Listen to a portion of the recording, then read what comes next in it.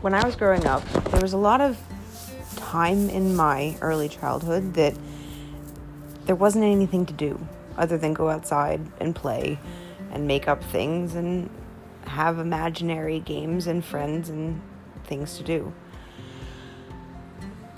I have a daughter now, and I find myself, when I'm spending time with her, we're not really doing anything. I'm just following her around and watching her play.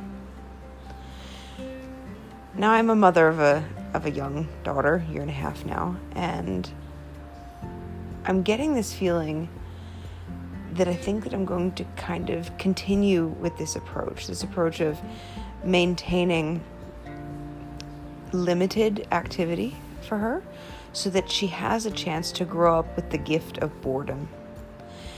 And I think that a lot of people think of being bored as being a bad thing, but I actually think that being bored is the birthing place for innovation and creativity and newness in our life. Yesterday I felt quite bored because I spent the day resting because I was feeling sick. And what came out of that is this podcast. When we're bored, we think of new ways that we can play and new ways to entertain ourselves.